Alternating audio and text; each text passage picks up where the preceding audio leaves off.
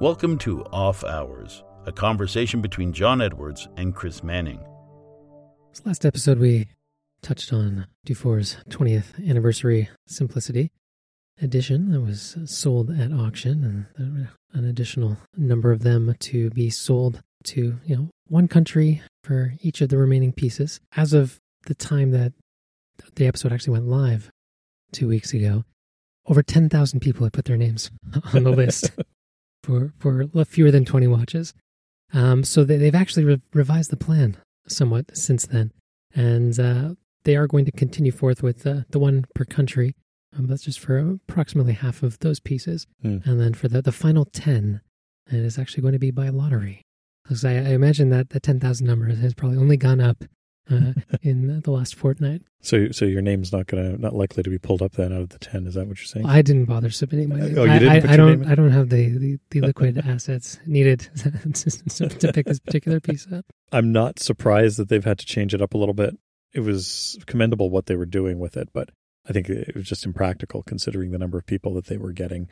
I don't know if he thought that maybe they were only going to get one person from or two people from certain countries, but yeah, that's just impractical. And 10,000, that's impressive. I would not have expected 10,000 people to be able to, to be able to have the funds to do it and have the interest in doing it, right? Just because you've got watch collectors who are regularly spending that kind of money on watches doesn't mean that they have any interest in independent watches. Mm-hmm.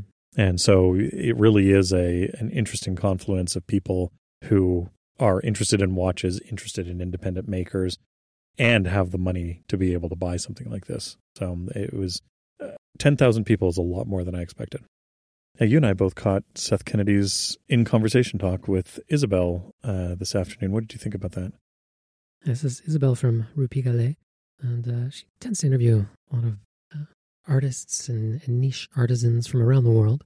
And she dropped in on the workshop of Seth Kennedy, an antiquarian horologist who we've mentioned here on the show before. And in fact, we pointed out this very Zoom call that would be coming up in our last episode for anyone who wanted to catch that. So I did indeed tune in. I wasn't able to catch every last moment of it. I just had it spinning in the background there and got a bit of a taste of my own medicine, and that I found it a little hard to hear Seth at times. He was so soft-spoken, especially in contrast to Isabel, who was quite a bit more boisterous. Yes, and lively on camera there. But it was great. It was really nice to see inside his new space there and his new studio he's recently moved into and is getting settled into. And a treat to see some of the pieces that he's been working on as well. Although a lot of them, I should actually say probably all of them, I have seen before because he has published them up online before. But it was neat to hear firsthand and see him firsthand live as he's describing a lot of them. Yeah, I've been to Seth's workshop, his last workshop, but this is a new shop that I haven't actually seen myself yet. And I was hoping to have seen it this year, but of course, COVID and no ability to travel to the UK, which is unfortunate. So hopefully the next time I'm over in the UK, I'll be able to see it in person. But it was nice to get a quick tour of the shop and see what Seth's doing, because he's always doing fascinating work. Mm-hmm. Just the nature of what he's doing, working on, individual pieces. Nothing that he's doing is the same from day to day. Even if he's making, 7 cases or whatever in a year, none of those cases are going to be identical. They're all going to be for unique watches. So it's always nice to see what he's doing with that. And some of his designs are really great. The one that he had with where the watch itself could be flipped around in the pair case so that you could display either the dial or the movement from the back was a great idea. I really like the look of that. I think that's the most recent one that he's finished. And that looks gorgeous. It's the sort of thing I'd love to be able to see up close. Yeah, I was really impressed by that one when he published photos of that just a few weeks ago. Yeah. There. It's a really unique design, and it's something I can't say I recall ever seeing done before. No, I don't think I've ever seen anything like that, and it's quite innovative, and it's nice because the movement that was in there, that watch that was in there, I think he was saying that it was an orphaned movement that the owner had acquired at some point, and it's a gorgeous movement. So it's nice to be able to see that. And I guess it's sort of like the Reverso idea, right? Like a lot of the Reversos, you can flip over, and some of them you can actually see into the movement from the back. So this is kind of a nod to that kind of a sort of a watch design. So it was nice seeing that in a nice large 18th century pocket watch. Mm-hmm. It was interesting to see some of the questions coming through from our audience there as well. Yeah. One of them asked why it's called a fob watch at some point there. And I was going to chime in, but my hands were otherwise occupied. Yeah. But the term fob is actually derived from an old German word for pocket. So like watch fobs and all these sorts of things. It's in some roundabout way over the centuries. Yeah. I think it's Fuppe or Fuppe in German. And it is ironic that what we call pocket watches today did not start out as pocket watches. No. They were portable clocks, right? And because at the time people didn't have pockets. And so they couldn't have been called pocket watches at the time. And then eventually, as people, developed pockets in their clothing and in articles that they're carrying, they eventually became known as pocket watches. But originally, they were just portable clocks. Well, as we touched on a number of shows back, they were actually called Pomander watches when they first started out. Yeah, in some cases, yeah. So before they migrated to the pocket, they were Pomander watches. The etymology of some of these words is interesting, especially hundreds of years after they've, the original reason for the words the way they are have long sort of passed out of common usage. It's so it is kind of interesting when we see these, and it's just just like we call them watches now. They were wristlets at one point. They were a lot of different ways of wearing them, and that's changed the names that we've given them over the years. And some of them we've sort of retconned to the earlier versions of them, even though that's not how they were originally referring to them. I don't know where they'll migrate to next. Maybe into a contact lens. They call them phones now, John. Oh, I see. So having seen Seth's previous shop and now had a virtual tour around his new digs, what did you think? It's the shop that he's in is interesting. It's a sort of an artist collective which was created by a gentleman who I think he owns a fair bit of property in the area, and he had this large space that was unused. And so he basically modified this building to put multiple workshops in there. And he's encouraged artists who are doing fairly unique things to set up shop in this building. And so there are a number of really fascinating people that are in there. I know Seth has mentioned a couple of them to me. Like he's got a leather worker who's next door to him. And the idea was sort of an artist collective of niche skills. And Seth was I believe one of the first people that was sort of brought into that. And it's a great experience because, of course, you get access to a larger space than you might otherwise have available to you in London. And so it's sort of nice to be able to work in that. It's certainly less cramped than his previous quarters were. And it's nice to see. It's nice and bright, and it's got some sort of a good layout for what he's doing. And he had laid out quite nicely too. The island area sort of in the middle there, and then various tools laid out all around the perimeter, and everything's set up and just ready to go. Not having to pull out a tool and set it all up, and being able to work frictionlessly like that, and just moving from one thing to the next. Oh, it certainly makes a big difference. And in some in his larger lathe that he has, that he does some of his tool making in, that was originally out in his shed in the backyard. Well, now he doesn't have to go out into the shed in order to work on it. And even then, the shed that he was in wasn't particularly large. The two of us in that shed basically consumed all of the free space that was in it. So this way, he doesn't have to do that. He doesn't have to go back and forth between the shop and the shed in order to do that. And yeah, it makes a big difference when you have enough space. All of a sudden, you have the ability to have a better workflow. That's something that I've certainly found here at the studio. Having significantly more space than I had before makes a huge difference when it comes to making things. And yet there never seems to be quite enough space. There's never enough space. No, absolutely not. Tools, they expand to sort of conform to the space that's available to them. No matter how much space you have, it keeps expanding and expanding until you've run out of space again. So, yeah. So you've just passed the 1 year mark now here in your new studio. Yeah. So what are some thoughts that you have reflecting back on this first year? It is a bit crazy. We took possession of the keys, I guess, the 15th of November, 2019, and we're now into the first week of December of 2020. And it's crazy to think that we've been here for a year. And in some ways, it's amazing how little we've gotten accomplished. And in other ways, it's amazing just how much we've gotten accomplished in here. Certainly this building does not look anything like it did a year ago inside of here.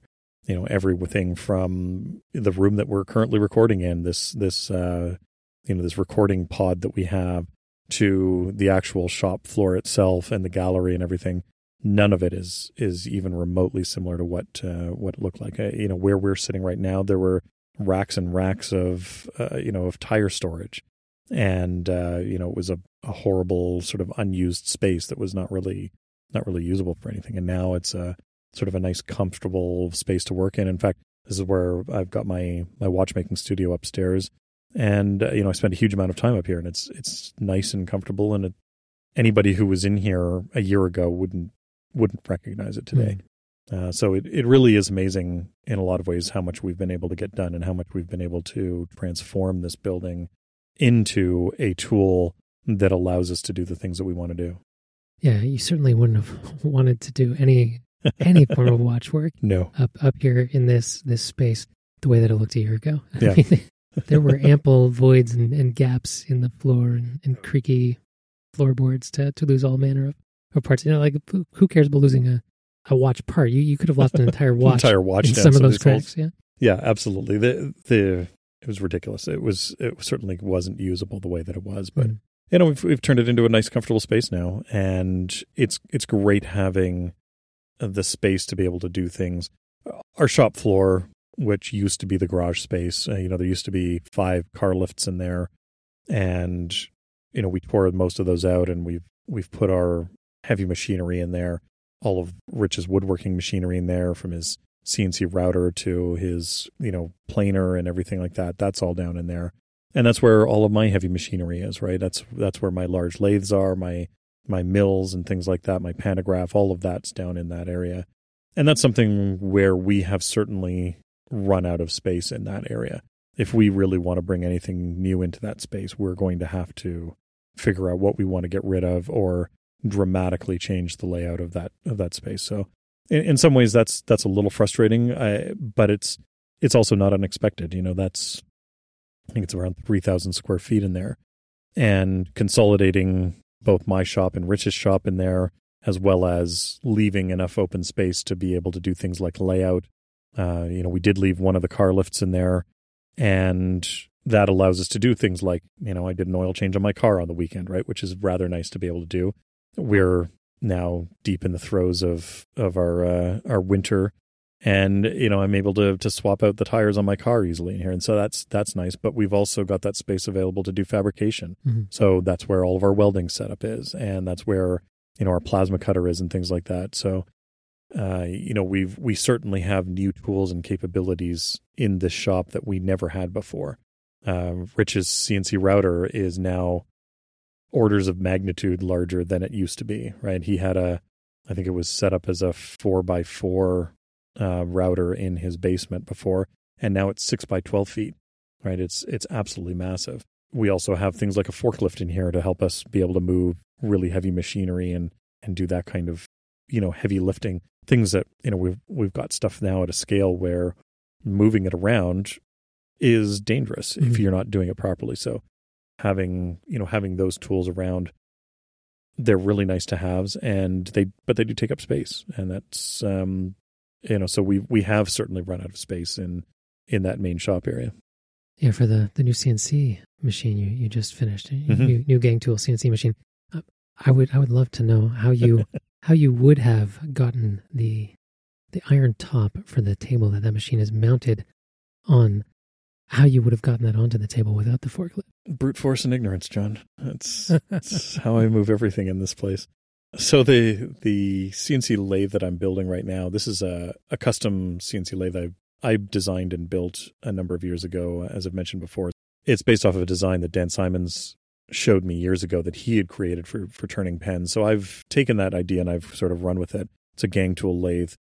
And my original design that was similar to this was mounted on a 1/2-inch sheet of aluminum, which I thought was going to be fine and wasn't really sturdy enough. I could watch the that 1/2-inch sheet of aluminum turn into a Pringle every time the drilling cycles would go into stainless steel or something.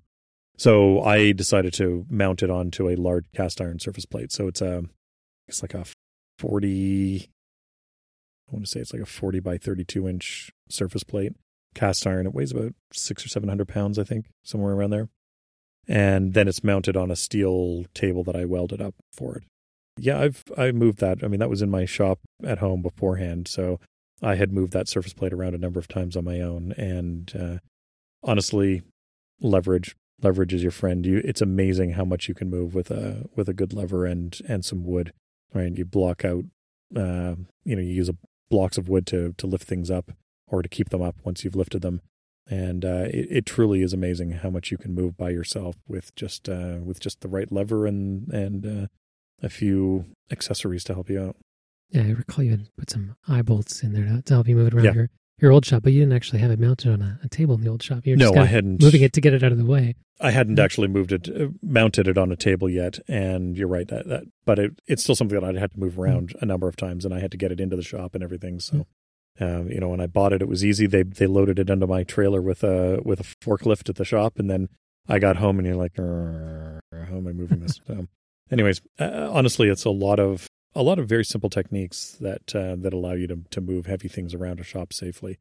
But you do have to think about it, and you have to be intentional about how you do it, and not just try and lift things up and move it around.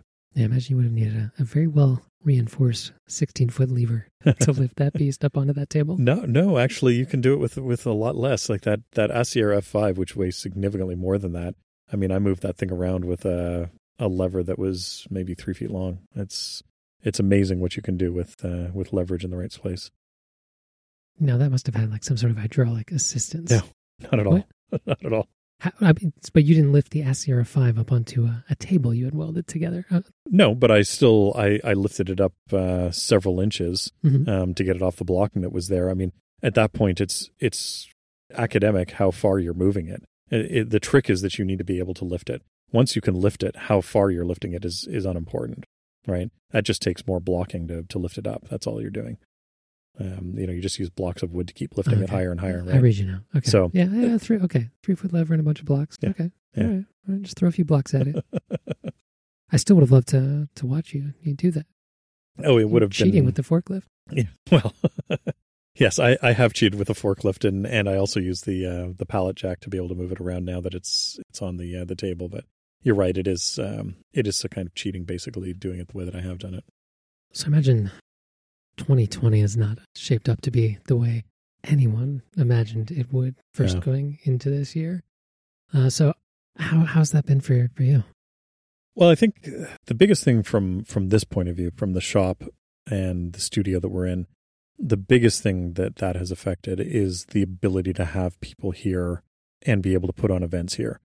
One of the spaces that we have here is a nice gallery space. It's the old showroom that they had. This was for people who haven't listened to some of the past episodes, this building was a garage and in its last iteration, a tire center. So people were selling various tires and fitting tires onto vehicles here. And that is, again, it's around a 3,000 square foot space, which is a large open room with glass windows on two sides. And we ripped out there was a small office at the back, and there was a customer service counter that was there. And so we ripped all that out, and we've turned it into a nice large open gallery. We've got a kitchen in there. We've got a projector in there. You and I were watching the SpaceX SN8 launch earlier when they if you haven't watched it yet, the spoiler alert, it blew up when it hit the pad. It sounds like they ran out of fuel. But anyways, quite a thing to witness on a 24-foot screen. Yeah, something like that. And that's the thing. We've got a huge projector on the wall, right? So we can actually see big stuff on there. We've got massive speakers in there, so we can actually blast things out if we want to. And oftentimes it's just it's our living room. We have some couches in there. We have lunch in there. We have a pool table in there, things like that. And that's great for us. But we wanted to be able to use that space as a gallery space as well. So I know a lot of people in the city who are artists. We wanted to be able to provide a space where the right artists could come in and be able to show off their work and be able to do that in a space where they weren't being charged exorbitant gallery fees, and they could set up and do things that they may not be allowed to do in other spaces. And that includes the stuff that we want to do, right? Both Rich and I have ideas for display pieces that are maybe larger than might be comfortable to put in another gallery, or we want to have it on permanent display. And so that gallery space is something that we can use for a lot of different things. We can also use it for events and talks and things like that, and be able to live stream lectures and whatever comes up. Like there are a lot of things that we could do with that space, which we just haven't been able to do because we can't have gatherings of people. And that's something that we're really missing out on, that would have changed the feel of this space dramatically. And I think that's the biggest loss that we've had in this space because of 2020.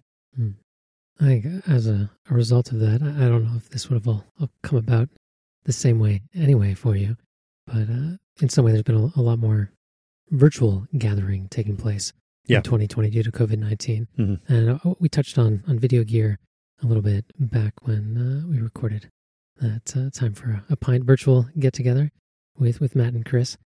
But your setup has evolved significantly since then. Yeah, I've wanted to document what I'm doing with video for a long time, and I should have started this years ago. And of course, perfection is the enemy of good enough, and it's meant that I'm years behind in where I should be in terms of getting video content out there. But it's something that I'm focusing on more and more. This is something that, as you and I have worked on bits and pieces of Project Minotaur, I've filmed little bits of it. I've also filmed parts of that journey on my own in more detail after when I've been here on my own, and it's something that I want to do more of. I also think that now that the world is getting more and more used to doing video conferencing and virtual events, things like the virtual Time for a Pint, I think that there is going to be more interest in seeing what people in different parts of the world are doing through video, and whether it's through just a regular live stream where I'm there by myself, or whether it's something where there's somebody who's interviewing me.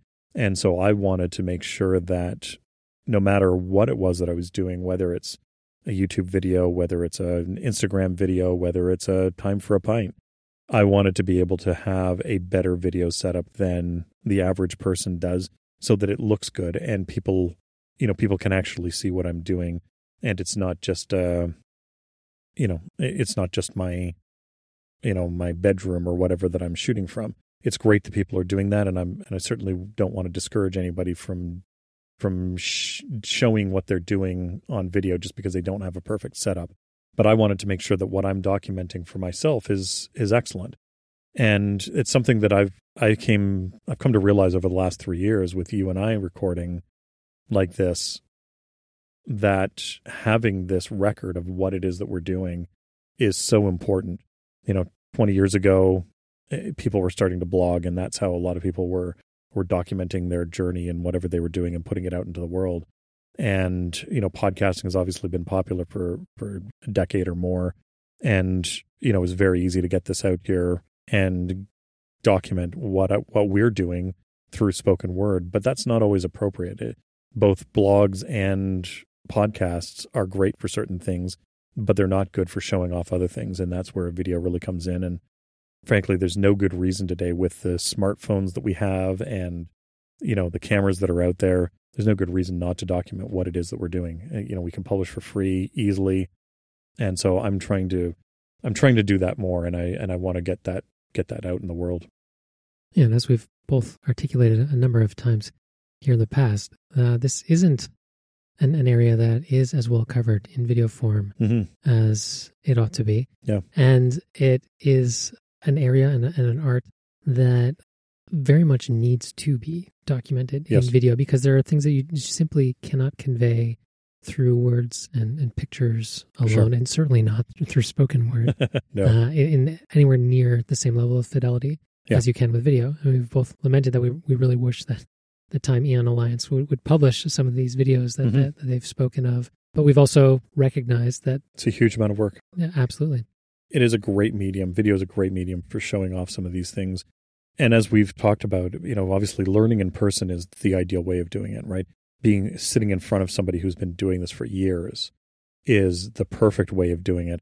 When I went over to the BHI, I'd already played with servicing watches, and I had already done a lot of work disassembling watches and doing things to them.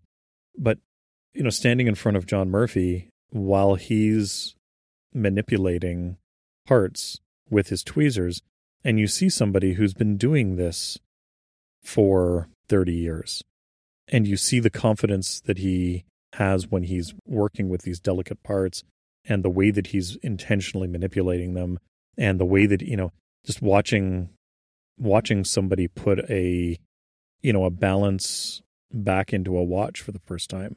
You can't really convey in, written word or spoken word what it is that they're doing as they're doing that. And you just see, you watch him as he's putting it in, and he gives that little twist, just to sort of set the balance right and then put it back in. And those are things that you'll never notice unless you're either right there or you've got good video of what it is that they're doing. And that's so valuable. But unfortunately, we can't all be in front of masters, in person all the time, right? It's just not practical. There aren't enough of them. They're scattered around the world. There are too many of us. We're scattered around the world. And it's just not practical to get us all in the same room. Mm-hmm. So this is a nice way of bridging that gap a little bit.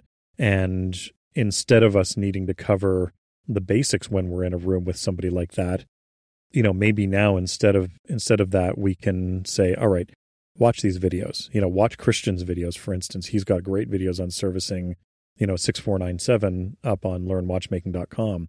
Well, now that you know how to do that, and you've seen the basics of doing that, now when you go and you take a class with Christian or you take a class with John Murphy, you're going to be able to ask more interesting questions.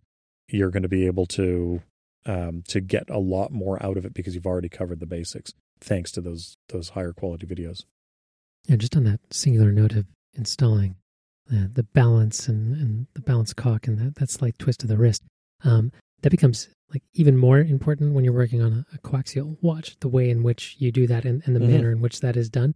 And I don't know of a video of George Daniels installing or showing how to install the balance cock and the bridge on one of his coaxial watches. Yeah. I mean, if someone does know a video out there, please send it our way. I'd love to see it.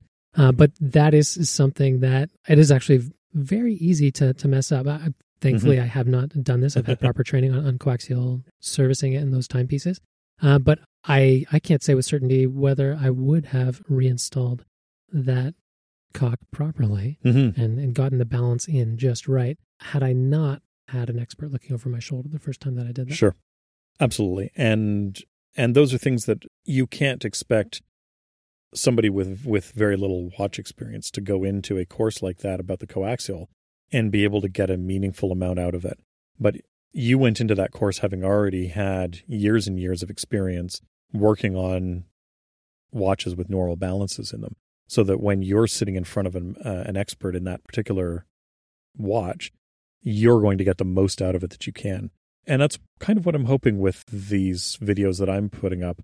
I'm certainly not trying to tell anybody that I'm a master at anything that I do. I'm better than the average Joe at it, but I'm not a master at any of this stuff. But hopefully people will learn enough of the basics of what I'm doing that when they do figure out, hey, I'm actually interested enough in this that I'm going to hunt down someone who is a master at this art.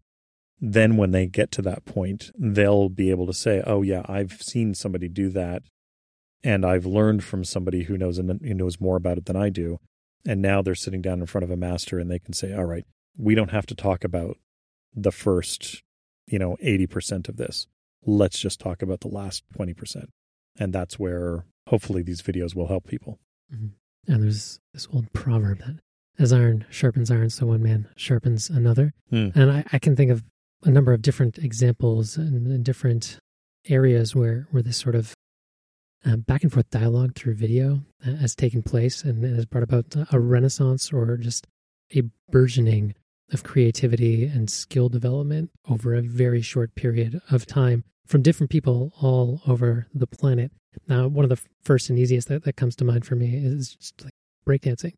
There are actual talks that have been given on this subject and papers that have been written. This is an area that has been studied just about like the exponential increase in skill and tricks that these people are able to perform. I mean, the same thing happened with skateboarding, with the introduction of camcorders back in the 80s. Skateboarding went through an incredible period of creativity, and it's because normal, regular, everyday people were able to pick up a tool and capture something and then have that distributed. Yeah. And that leverage for distribution, that lever, is effectively unlimited for anyone in this day and age with things like YouTube and Instagram and Vimeo and the like. Yeah. One of the people we've spoken about a number of times on the show is Dean DK out of Sydney, Australia. He's an amateur watchmaker. He's building his own version of a 6497. And he took most of this year off, so he hasn't published a lot of videos this year. But he popped up again last week, and he started putting out videos again. And one of the interesting things he did was he did a live stream last week that I actually caught a little bit of, where he was doing some design work in Fusion 360. And he doesn't have a lot of experience with Fusion, and he was struggling with one of the things that was in there. And so, even though I was chatting with him a little bit in the live stream, because of the delay in the live stream, it's a little bit frustrating trying to deal with that. So, you know what, I knocked together a 15-minute video for him showing him a couple of key techniques in Fusion 360 that would be helpful specifically for him in working on a watch movement. They're the sorts of things that you can pick up watching any one of 100 tutorials on design in Fusion 360. But sometimes it's nice to have somebody who's just like, they're doing the same kind of work that you're doing, and they can show you, look, these are the 5 techniques that you want to know in Fusion 360, and this will get you, significantly further ahead than if you sit there struggling along and trying to figure it out. So yeah, it's great to be able to do that and be able to send Dean this custom video that says, hey, this is what you should be looking at. And hopefully that's something that he benefits from enough that he's then able to continue doing that work, and somebody else will learn from the tips that I've given him that he's now passing on to somebody else. And that's where the video thing is so great. And it's so powerful to be able to show somebody.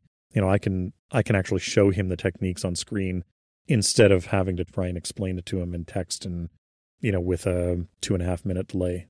I think one of the most poignant instances of this that I've seen captured from a live stream was with Julia Minamata.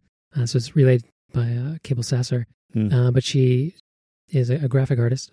She makes these 8-bit style assets for video games, and she does it in Photoshop. Nice. And she's been doing this for years in Photoshop. One thing that is a default setting in Photoshop is when you use the eraser tool, if you're not precisely 100% lined up over a pixel, it will anti-alias your eraser mark. So it will, take out 80% from one pixel and maybe another 10% from an adjoining pixel, and another 10% from an adjoining pixel. Which is really frustrating when you're trying to be precise. Exactly. Yeah. And she lamented about this while doing a live stream, showing people her workflow and her process. And someone piped up and said, well, if you just go and this setting here in this dialogue, you can change it so it will just do it on the pixel that has the most coverage of your cursor at that point. And there are so many other tools in Photoshop that aren't set up that way, where you can go from sort of fuzzy approach to a pixel perfect approach. And she had no idea that this feature existed. And she literally breaks down in tears in this live stream. Yeah. Because this has such an impact on what she's doing. An impact on her workflow. Yeah. Absolutely. Yeah. And she might have gone on years longer. She might never have learned that. Sure. If not for this live stream and putting herself out there and showing her work to the world and her process to the world. And then someone can come along and say, you're going to find it a lot easier if you just do this, check this one little box off. Well, you and I had a bit of this when we were looking at one of my dial designs, and I had pulled up the dial design in Illustrator, and I was I had gone off and studiously built all of these guidelines out with manual lines that I had drawn. And, Illustrator has guidelines, but I've been used to them from the Photoshop world where the guidelines that you get are vertical and horizontal, and that's it. And then you said to me, well, why don't you just change the angle on the guidelines? And I'm like, you can't do that, because I was used to Photoshop where you can't do that. And yet here you are in Illustrator, and it's like, all of a sudden I've got guidelines that are set up for each of the hour markers on my watch dial, and it makes my life so much easier. And it's little things like that you only pick up through that dialogue. And, this, as you say, this live stream thing is a way of doing that. So I'm thinking at some point or another, I'm actually going to start doing live streams. I have no idea how many people are going to tune in. Maybe nobody will. I do find that trying to go back to a live stream later on is often pretty boring, because they're often, 3 hours of stuff, and it's not particularly exciting. I think taking that video and then editing it down to, sort of a relevant 5 or 10 minutes is worthwhile doing afterwards. But I think it would be interesting to sort of get a live stream going and see who shows up and see who talks about stuff, and say, oh, who's going to actually show up and tell me, hey, there's a better way of doing this. But it only takes one person. Yeah, exactly. So all that to say, yes, I've been spending a lot of time and energy thinking about my camera setup in here. I'm thinking about adding a second camera so that I can do that. I've got a little video switcher, which will allow me to actually have a few different views of what's going on and what I'm doing, and be able to show different views of what's happening on my bench. And then I'll be able to pull up that setup and move it down into the shop where I've got my engine turning equipment, and be able to show people, hey, this is what I'm doing with engine turning, and they can actually see it live as I'm doing it. Although a live stream may be a little too distracting for engine turning. We'll have to see. It may be one of those things where it's like, okay, I'm going to be engine turning. I'm going to completely ignore you, because if I try and pay attention to you, I'm going to screw up my engine turning. So we'll see how it works out. But certainly for the stuff that I'm doing here at the Watchmaker's Bench, I think I could pull off doing a live stream with that. Do you mind if we dive into the weeds a little bit here? Because not at all. This has changed dramatically since you recorded that Time for a Pint episode back in the summer. You have literally built for yourself a one-man film crew that can follow you around and pick up your voice wherever you are, and prompt you as to what you should be saying. Like, it is quite incredible what you have built over the span of just a few months. I've seen a few different people's setups over the years. There are a bunch of YouTubers who have talked about this. Everybody talks about, it's not the gear, it's the story, it's it's what you're doing, it's what you're talking about. Absolutely. If you don't have an interesting story, then it doesn't really matter what gear you have. But sometimes the gear actually makes a difference. And it doesn't have to be crazy expensive stuff. A lot of what I've got going on in here now is not particularly expensive gear, but it's just using it in the right way. So a few people over the years have shown off sort of these custom studio rigs where it's on a little stand that they can roll around their studio or their house or wherever it is. And they've got everything that they need in place. They've got a light on there. They've got a camera. They've got, say an iPad or a computer or something to show what they're doing or what they're talking about, their notes. And they've got all these different setups for doing that. And so I decided to extrapolate from, sort of 3 or 4 different setups that I've seen. And I've modified some of the gear that I've got in order to handle that a little better. So one of the things that I've lamented over the years is having very boring static shots of what I'm doing. It's at some point it's not really all that interesting if you're always seeing the exact same shot of the work that you're doing and it's not moving, and that's really difficult to change if you're there by yourself. You don't have a camera operator to help you out. And so it's difficult to add some dynamic movement to your video shots when you're doing this by yourself. So I recently picked up a small slider, and that's great because now all of a sudden I've got motion. I've got, let's say, 8 inches of travel of motion left to right of my camera, and all of a sudden, hey, that adds a little bit more interest and a little bit more curiosity to what's going on. But the problem there is that it doesn't stay looking at the thing that I want it to look at, right? If I'm looking at, let's say, the headstock of my lathe, I want the headstock of my lathe to be in the center of the shot all the time that it's actually, even though the camera's moving a little bit. So I've managed to rig up my DJI gimbal. This active track feature will allow you to follow an object in frame and keep track of where it is. And so the gimbal will then track it. And so now, as the camera's moving back and forth on the slider, the gimbal's on top of it, and it can then track the object that I've told it to. So I can keep the drill press in the center of frame, or the lathe, or whatever it happens to be. But now I'm getting a little bit of motion going, and so it's a little bit more interesting than what I was shooting before. So little things like that make a big difference when you're working and you're shooting stuff. And a more recent acquisition is actually going to unlock your ability to actually look people in the eye when you're on a Zoom call. Something that drives me crazy is when I'm talking to people on video calls is not actually looking at them, and it doesn't look like I'm looking at them. It looks like I'm looking off to the left or whatever. And we've all seen this and we've gotten used to it. Cameras are in the worst possible spot on phones and on iPads and laptops and things like that for looking interesting and interested on these calls. There's been a real renaissance of inexpensive video tools for YouTube creators over the last couple of years. It's one of the biggest benefits I think that we've seen is sort of a democratization of a lot of tools for creators who don't have huge amounts of money to do these setups. And one of them is with teleprompters.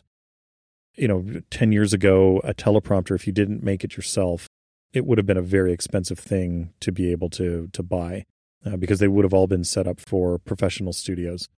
But now there are a lot of inexpensive teleprompters that are designed to work with things like iPads. You can get teleprompter software for your iPad, and then you just set it up, sort of a little fold-up teleprompter that you can put your iPad on, put the camera behind it, and now all of a sudden you've got access to your notes or your script or whatever it is that you're doing with this teleprompter.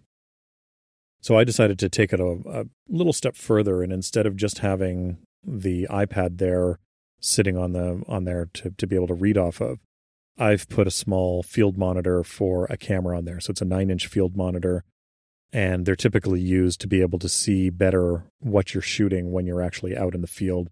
So you can, instead of just looking at the little viewfinder on the back of your camera, you can see on a larger screen what you're actually shooting and what you're seeing. And so I've put one there, and I've attached an HDMI switcher to it, so I can actually put multiple sources plugged into this field monitor. So one of the one of the sources can be my teleprompter software. Another one can be the camera that I'm looking into. So now all of a sudden I know if something is in frame when I'm showing something to the camera. I don't have to wonder, is this actually in frame? Is it in focus or anything like that? I can see it while I'm still looking at the camera because I'm seeing an image of me as I'm working with it. And then the other thing I can do is now I can actually project to my WebEx call or my GoToMeeting video call or my FaceTime call. I can have the image of that, the person that I'm speaking to, projected onto the teleprompter in front of me. And now I'm looking them in the eye. And it just so happens that right behind their eye is the lens of my camera. So it now looks like I'm actually looking at them and I'm engaged with what they're doing and saying. And it's a little bit more appealing. It's slightly nicer as I'm talking to them. And this will give me the option to do a lot of that, where I can actually flip around between different video sources and be able to still look at the camera and see what I want to see while I'm doing that. Another thing that's changed as well for you is your mic setup. I noticed a little something new dangling down from the ceiling. Yeah, I've had that mic for a while actually, and I've just never really taken advantage of it. I've always seen the lapel mic. Yeah, lapel mics are horrible. They pick up okay, we're going to get a little nerdy about audio here.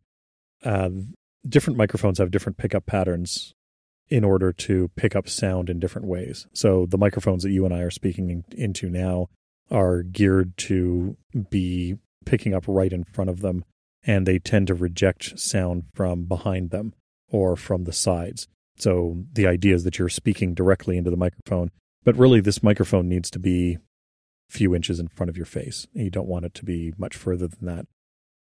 Lapel mics are really great because they can be on your, basically on your chest, and they will pick up your voice.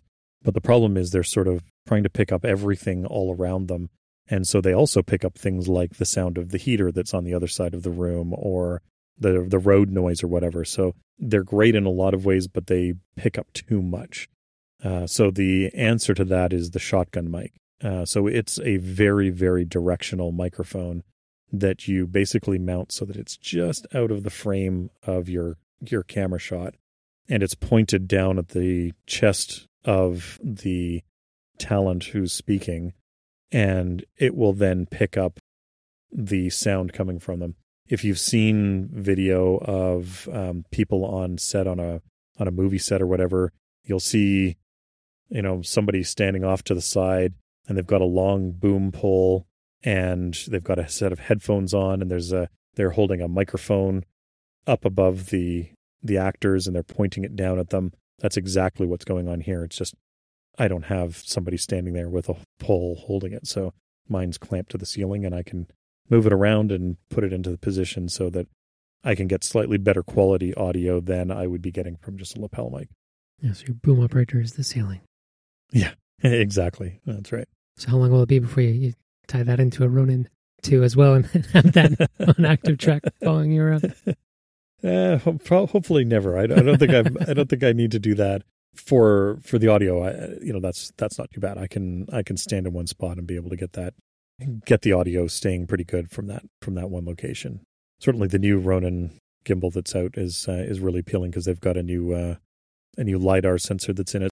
So this LiDAR sensor will actually track how far away the object is that it's focused on, and it will actually change the focus of your camera based on that. So if you don't have autofocus on your camera, like my cameras in the shop don't actually have autofocus on them.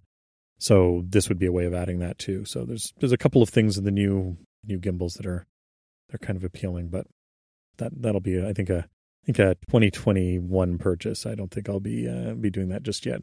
Yeah, I was really impressed by that gimbal when I saw a review of it, and the fact that you could bust out some vintage glass, and basically make it as good as, if not better than some of the most state-of-the-art autofocus systems in cameras, as in cinema cameras. Yeah, that is truly remarkable. Yeah, the cameras that I'm shooting with are cinema cameras. They've got single autofocus, so you can press the button once and it'll autofocus, and that's great for doing your initial focus setup. But if you move at all, it's not going to continue tracking you, and that's fine. There are a lot of other advantages that these cameras bring, and I'm willing to give up on the autofocus because of that. But it would be nice to have autofocus. And some of my lenses are, they're old enough that they don't have autofocus capabilities with this particular camera, or they may have poor autofocus capabilities. And so that's one of the things that this setup can actually bring to you is a really, really interesting set of autofocus capabilities that you just couldn't get otherwise. Mm-hmm. Yeah, and it worked incredibly well in low light as well. Yeah, because it's using an infrared signal from the LiDAR, it can continue focusing in absolute blackness, which is really fascinating to me because most, in fact, as far as I know, all autofocus systems that are on modern cameras are using some kind of either contrast or phase detect autofocus or a combination of the two. So this is a really interesting way of doing it where you're not using the light that's actually hitting the camera sensor. You're using a whole other set of light that is being emitted from this LiDAR sensor, and it's non-visible. So you're going to get, you don't have to see it. You don't have to, you're not going to capture that on film. So it is interesting to see how it's working, and it's really cool to see some of the things that people are doing with it. I was largely being facetious there, talking about putting the boom arm for your shotgun mic into a Ronin 2. But it is really nice to have that boom arm cantilever down from the ceiling. It's up out of the way. You don't even notice it's there when you're working on the lathe. And you also don't have to worry about cords coming out of you or dangling all over the place. I mean, the last thing you want is any sort of excess bit that can get caught while you're working on a machine like that. So it really is a nice setup you've got going on there. Yeah, there's a few advantages. Obviously, it gets it out of the way. It gets it off the floor. I don't get vibrations through it, through the floor like I would if it was on a stand. It's another stand that I don't have to trip over. all those things. Same thing. My light. I've got a light that's mounted to the ceiling as well. Actually, I've got a few lights that are mounted to the ceiling, which allow me to, again, get lighting in the place that I need it to be without needing to worry about tripping over a C-stand or, a lighting stand of some sort or whatever. I do have a little bit of extra space in this watchmaking area, but it's not an infinite amount of space. And I want to be able to shoot in the space that I'm in. And so this is great. It really is opening up a lot of options for me. And one of the things we've talked about before is that if you want to make something like this, you want to do it regularly, it needs to be easy. You need to remove as much friction as possible. And so now it's all just set up permanently. I don't have to tear it down.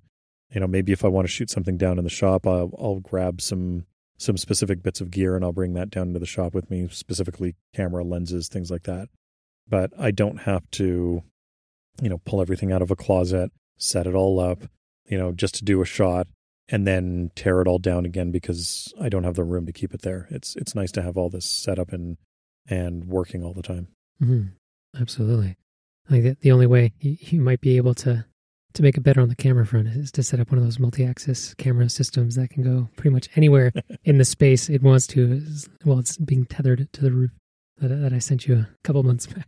I have seen a couple of guys who have set up these industrial robots that are used for doing automation in machine shops, and they've actually set up cameras on these industrial robots, which is utterly ridiculous. It takes my gimbal idea and it, adds 2 orders of magnitude to the cost of it.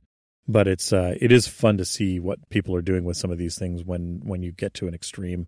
And as you said, that guy who did make the custom CNC robot for doing filming was just ridiculous. And hey, maybe that's where I go at some point. Rich and I have enough CNC bits and servos and CNC controllers sitting around the shop that aren't being used for anything that we could probably knock something together. Just be able to get those nice Tony Stark glamour shots of you working away in your studio. Exactly. Now, on the actual tools front, mm-hmm. You've made a number of upgrades and acquisitions over the course of 2020 as well. One of the nice things about having the space that we've got is that we've been able to add more tools that we haven't been able to have in the past. I mentioned, obviously, Rich's CNC router, being able to get it up to a size where now we can leave a full 4x8 sheet of material on the machine in place and then set up another job beside it. Right? It's ridiculous being able to do it. It's nice having that option. I've been able to add a fiber laser to the shop this year, which has been a huge advantage. I haven't really put it through its paces yet. And I haven't used it nearly as much as I probably should, but that adds a huge amount of capability to the shop that I didn't have otherwise. Pad printer, again, I haven't really had a chance to do much pad printing yet, but it's there and I've got the space to be able to use it and set it up and everything. My Formlabs printer, all of these things. It's nice to have all of these tools available. They're all sitting there ready to go. And when I need to experiment with something, I don't have to worry about dragging it out of storage and setting it up and taking something else out of the way. It's been really nice for that. And then probably the most significant in terms of what I've been using on a regular basis is that Aciera F5 that we picked up. That's been such a dream to have in the shop. I've had reasonable sized mills in the past. I've got a Hardinge mill that I like.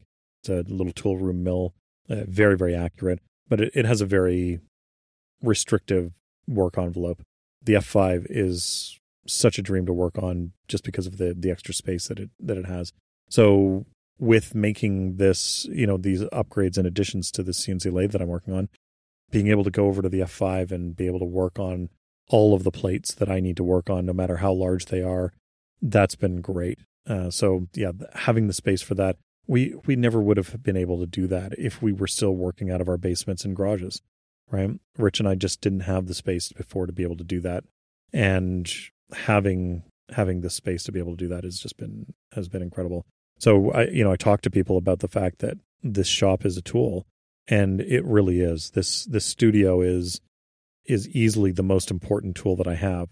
And I could not be doing the things that I do today with the ease that I am today without this tool. There's certainly been delays with some of the things that I've been working on. We've talked about delays with some of my own watches, with suppliers being delayed and things like that. And obviously COVID has really put a massive brakes on some of my projects from various points of view.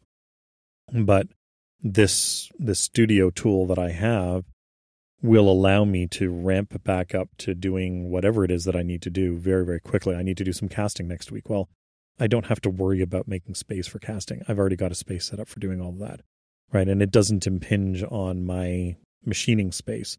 And it's not going to be a problem for my, jeweler's bench. All of those things before were problematic. And if I needed to do some casting, then I would have to move things out of the way to do that. I just don't have to worry about that anymore. So certainly this tool is the most important thing that I have right now.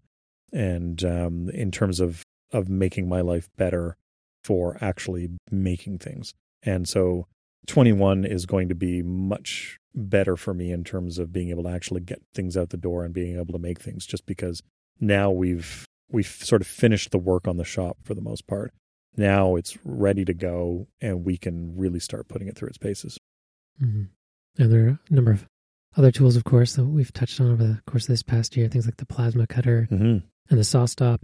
And then I've added a number of other tools in addition to those as well, things like a new surface grinder and lots of little handy tools like a drill press. You can drag around anywhere you want and drop down on a table and have it magnetically affixed to it. Yeah. And, bandsaw for cutting metal, another metal cutting saw, nice chopping blocks and grinders, all manner of different tools that you guys have added. We've also had a number of small hand tools that are handy for watchmaking in particular.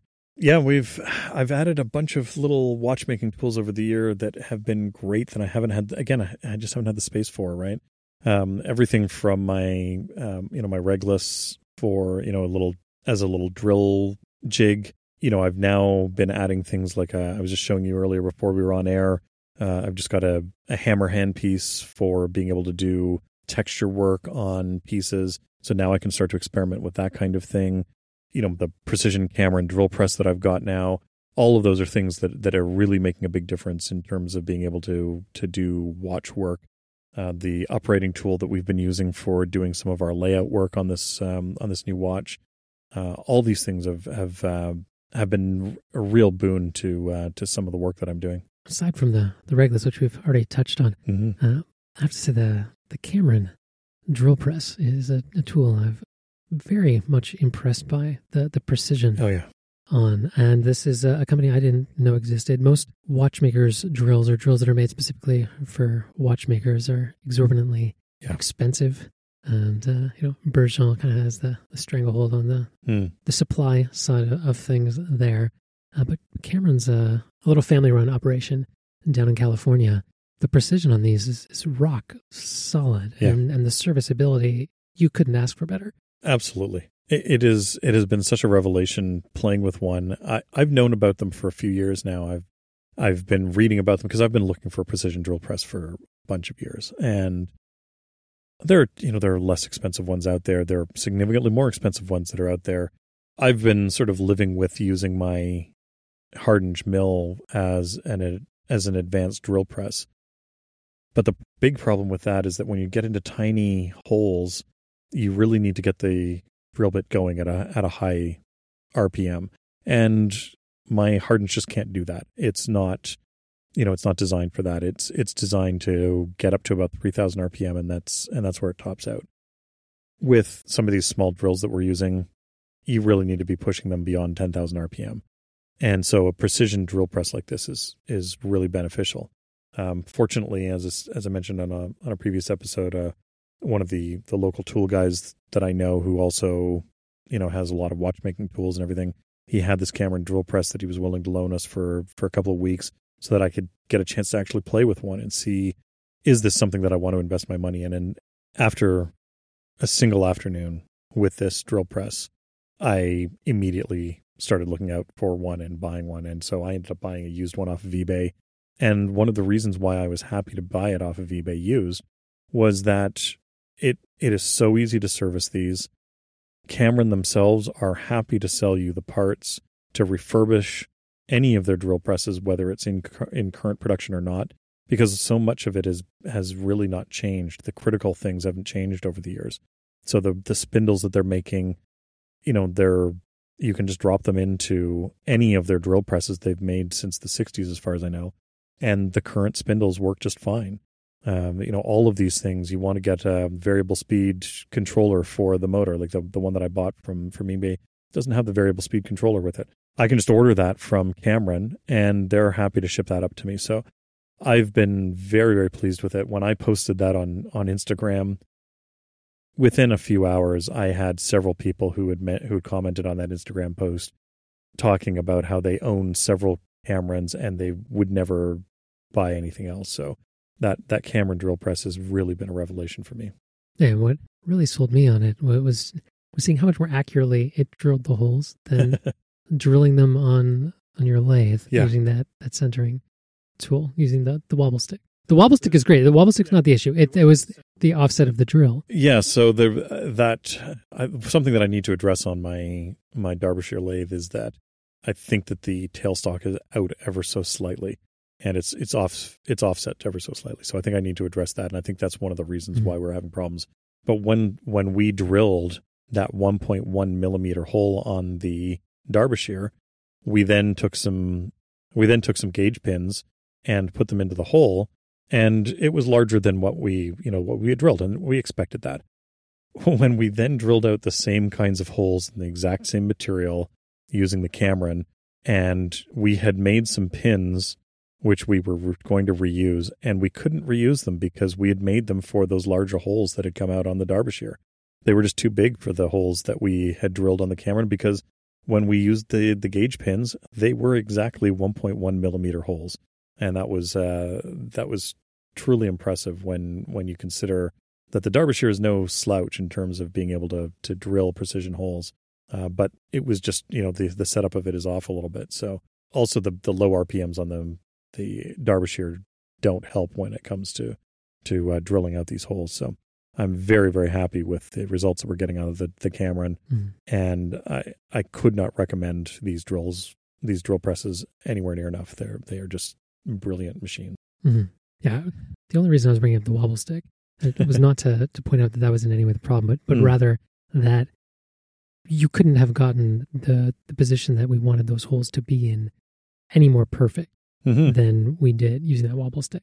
They were dialed in. Oh yeah, precisely. Yeah, and yet the holes were oversized. And using the Cameron freehand, yes, we were able to get more accurate holes out of that than with the Derbyshire. Well, that's the other thing, is that because you're freehanding the plate and you're putting it into position manually, and then setting, getting the drill press going and drilling, I was able to drill out 2 bridge plates in the time that it took you and me to drill out 3 holes on one of them. Like we're talking, I think there was about 24 holes that I drilled out, and it took me very little time compared to the setup on the lathe, where you have to set up each hole, get the wobble stick, set up and center and everything. It obviously it's the way to go for ultimate precision of where that hole is located, but these are really close to where they need to be located. Certainly close enough for what we're doing, and frankly, the speed was just amazing. It was so much faster to work with. Yeah, for something like a jewel hole, I would still go the wobble stick route. But for the pins and the screw holes, this was magnificent. And I think even with the jewel holes, it would be fine to do the initial drill out with the Cameron, and then do your ultimate precision centering on the lathe with the wobble stick, and then you bore them out to the proper size. And that way you've got the advantages of both worlds, because you do need to do an initial drilling of that hole before you can go in there with the boring bar. So I think that it would probably be faster to just drill it out, do that initial hole, that 1.1 millimeter hole, let's say, on the Cameron, and then center it up properly based on the other jewel that you're referencing with the wobble stick on the lathe, and then bore it out to the right size. And that way you're not worrying about the concentricity of the hole because of a drill bit. You're not worrying about if there's a little bit of, a little bit of run out on the drill bit or anything like that. That way you're getting it absolutely perfect because you're boring it through a boring bar. And again, all of these things, where people are listening to us talk about this, all of these things are so much easier to show on video, which is why I want to be able to show this stuff off. To be fair as well, we're literally complaining about hundredths of a millimeter. Yeah, So... I know. We're talking about microns here, but still, it's if we're going to do this, we may as well do it right. Yeah. But it is truly remarkable, the time savings and the precision of the cameras. So I can't speak highly enough about them. Yeah, certainly if you're out there in the world and you're looking at these, they come up on eBay regularly in good condition. I think there were 2 of them that were on eBay at the time that I bought mine, and they do come up regularly. But honestly, even if you don't get one off of, you don't get one used and you don't find a good deal on one, you can get them from Cameron for a very reasonable price. Like their setup is not astronomically expensive. They're not like some of the other precision drill presses that are out there where you're spending $5,000-$6,000 or more on a drill press. For sort of $1,500, you can get yourself a very, very precise drill press that you will be happy with. So one last note with respect to the studio that I'd love to wrap the show up on is the sign out front. You guys, you finally have a sign. You're done masquerading as a tire change operation. Yeah, we haven't had nearly as many people asking to have tires repaired as we did before we changed out the sign. There's a really lovely article done up about the sign there outside the studio recently that I quite enjoyed seeing, and I know a number of other people have not only enjoyed reading that article, but have truly enjoyed driving by the studio over the course of 2020. I think you and Rich have shone a light into the darkness of 2020 thanks to the sign that you guys have out there.